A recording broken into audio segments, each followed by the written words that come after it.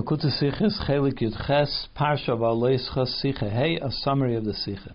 In this week's Parsha it talks about at the end of the Parsha that Miriam was quarantined from the outside the camp because she became a Metzora, and the people did not travel until Miriam was brought back into the Machna. So they waited 7 days for her. Rashi says he quotes from the pasuk Va'am loy nasa, the people did not travel, and he explains this is an honor that was given to her, accorded to her by Hashem, because of the one period of time, the one moment that she waited for Moshe when he was thrown into the river, when his mother put him into the river to save him from the Egyptians, as it says in the pasuk, and his sister stood at a distance, etc. What is Rashi trying to explain over here? It seems very quite clear. They waited for Miriam, she came back in, they traveled on. So the Mefarshim say that since it says right after that Miriam, that after she was brought back in, the people traveled on. So then it becomes clear that they waited until she traveled, until she came back in before they traveled. So why does the Torah have to say, and the people did not travel until she came back in? So because he's trying to make that point, that they gave her the honor of, that Hashem gave her the honor of waiting for her. They waited for her. It's not just that it happened to be that right after that happened, she came back in, that's when they traveled. But still we have to understand, the pasuk says the people did not travel. So why does Rashi say that it's an honor that Hashem gave her? It seems that it came from the people, the way the pasuk puts it. Especially that's how the Mishnah puts it, that the Yidden waited for her. Which it would seem that the answer to that could be pretty clear, because who decided when the Yidden should travel? It was all based on the cloud that was suspended over the Mishkan. When that moved forward, they knew it's time to travel. When that came to a stop wherever it decided, that's when they stopped, and that's where they set up camp again. So therefore, obviously, it wasn't the Yidden that made these decisions. This was all based on Hashem instructing the cloud to move or to stop. So it must be. That's why Rashi says it was by Hashem's decision. But obviously, clearly, the Mishnah knows that too. So why does the Mishnah say that it was the Yidden? Because they also wanted to wait. They had the feeling that they wanted to wait for her. So then the question becomes, why does Rashi make a point of saying that Hashem was the one that gave her the honor, as if the Yidden didn't want to give her the honor? But that's very difficult to say. Why would Rashi make that distinction to say that they did not want to give her the honor? That's clearly not what happened. So we have to understand, why is it that the Mishnah attributes it to the Yidden, and and Rashi says that it's Hamakim, that it was Hashem that gave her this honor. We also have to understand, why does Rashi add when he was thrown into the river? She waited for him when he was thrown into the river. What's the difference? What happened there and why she waited? The point is that she waited for him. Also, why does Rashi add the word his sister stood from afar? Why does he have to say from afar? His sister stood there. That's the point that he's trying to make. Why add the word from afar? And not only that, he even adds v'goymer, that there is more that needs to be read in order. We have to look at the rest of the pasuk to understand more about it. What is it over there that we need to know in order to explain that his sister waited for him? So in order to understand all this, we have to understand, what does it mean she was given the honor that they waited for her? As if to say that if they had traveled on without her, that would have been not showing her honor. But they waited for her, so they showed honor. It's about honor? Imagine if Miriam was locked outside the community, she was expelled from the community, and then they travel on without her, and she gets stuck in the desert all on her own. That's not a question of honor, that's a question of her life would be in danger. So they didn't wait for her in order to show honor, they waited for her in order to save her life, that she shouldn't be stuck in the desert all alone. So to understand this, when Hashem said that Miriam tisager shivas yom mechutz lamachna, she should be isolated outside the camp for 7 days, and then she should be brought back in.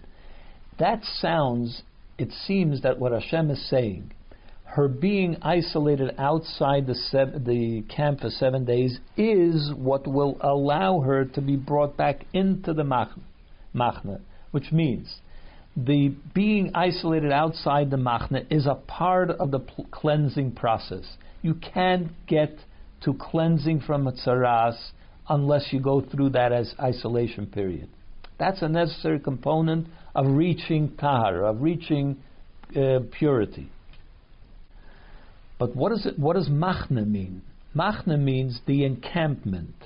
You have to have an encampment from which she should be isolated. She should be sent out of that encampment.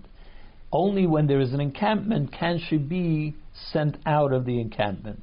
But what would happen if she became a Metzora? The people, it's time to move on, so they all start traveling. There is no encampment anymore. Her isolation period cannot be accomplished at a time when there is no encampment, because she can't be expelled from the encampment. So what would happen to her? Of course she would travel along with them. They're not going to leave her behind in the desert to fend for herself. Of course she would travel along, but she would not be able to come to the state of Tara as long as she doesn't go through those 7 days of being isolated from the camp. So therefore, what would happen if they would have traveled immediately? She would have to travel along with them, always constantly in a state of tzaras, because she can't reach her purity as long as she's not she's not expelled from the camp. So they would have to travel. Who knows how long they would travel? 3 days, 5 days, a month, we don't know. And then would start the 7 days. Once they set up camp again, would start the 7 days. Therefore, Hashem did her the favor that He made everybody wait, and that the camp remained, and she had the opportunity to be isolated from the camp immediately, and therefore immediately 7 days later to be brought back into the camp. And now we can travel because the event is over. Miriam is over the problem.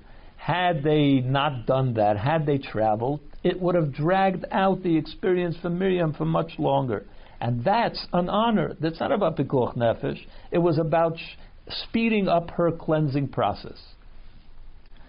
The Rebbe also says over here, we can learn from this Rashi, because an interesting perspective of halacha. There is a question that is posed about a Metzora. You could look at it two ways. It says, Bodod yeshiv mechutz lamachna. He shall be isolated outside the machna. The question is, what's the important point? That it should be isolated, or that it should be mechutz lamachna, outside the camp? What would be the difference? If there is no camp, there is no situation where there is a camp from which he has to be expelled, like by Miriam.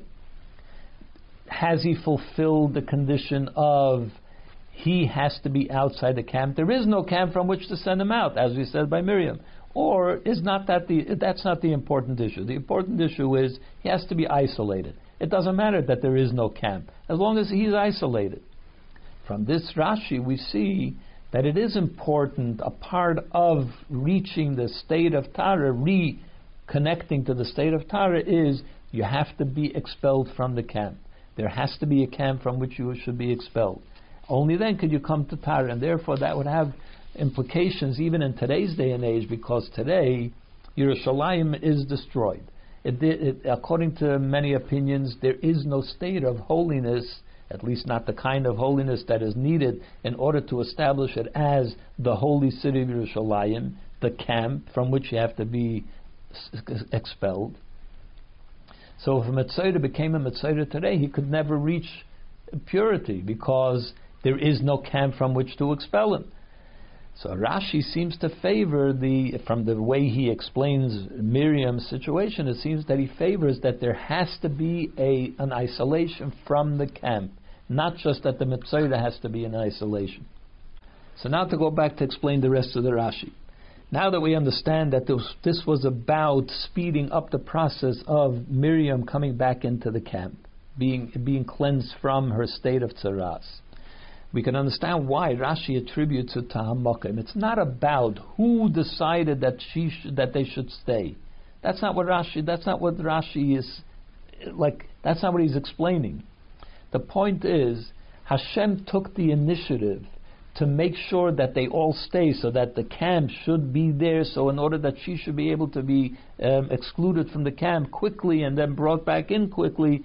So that was what Rashi is focusing on. Hashem made this decision in order to allow for this honor to be shown to her, that it should speed up the process. That's all he's saying. However, one could still ask, what's the connection between, he says that it was in reward for what she did for Moshe. How is this in reward for what she did for Moshe? When she stood by Moshe, it was in order to save his life. A child was in the river.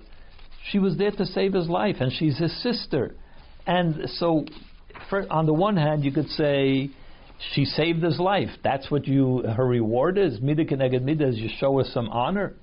On the other hand, she's his sister. She saved his life. What kind of a reward is she expecting for that? Who wouldn't do the same? Any ordinary person would do the same. So how is this in any way a reward for what she did to Moshe? To answer that question, Rashi also quotes the word meirachik.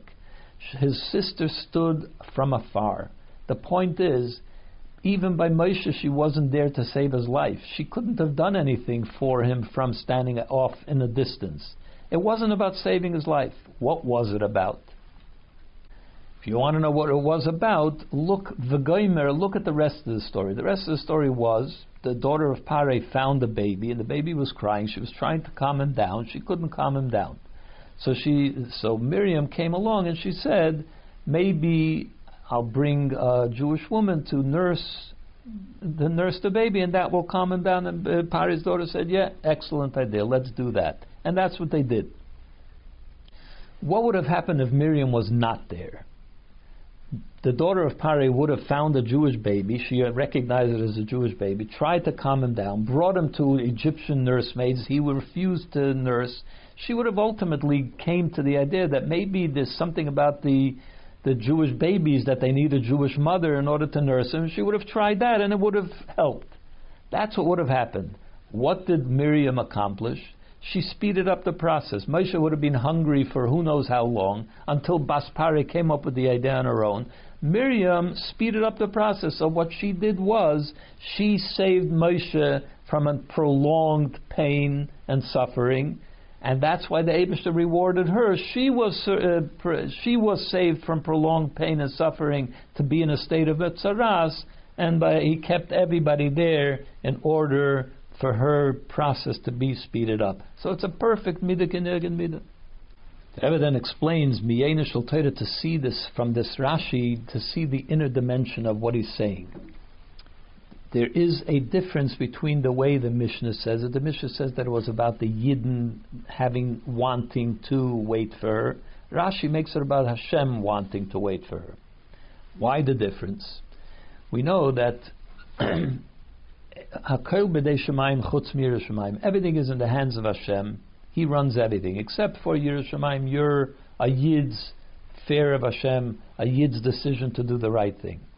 So the Mishnah says the Yidden had to make the decision that they wanted to wait for her. That's something that comes from their feeling of doing something kind on behalf of Miriam. So the Mishnah attributes it to the Yidden.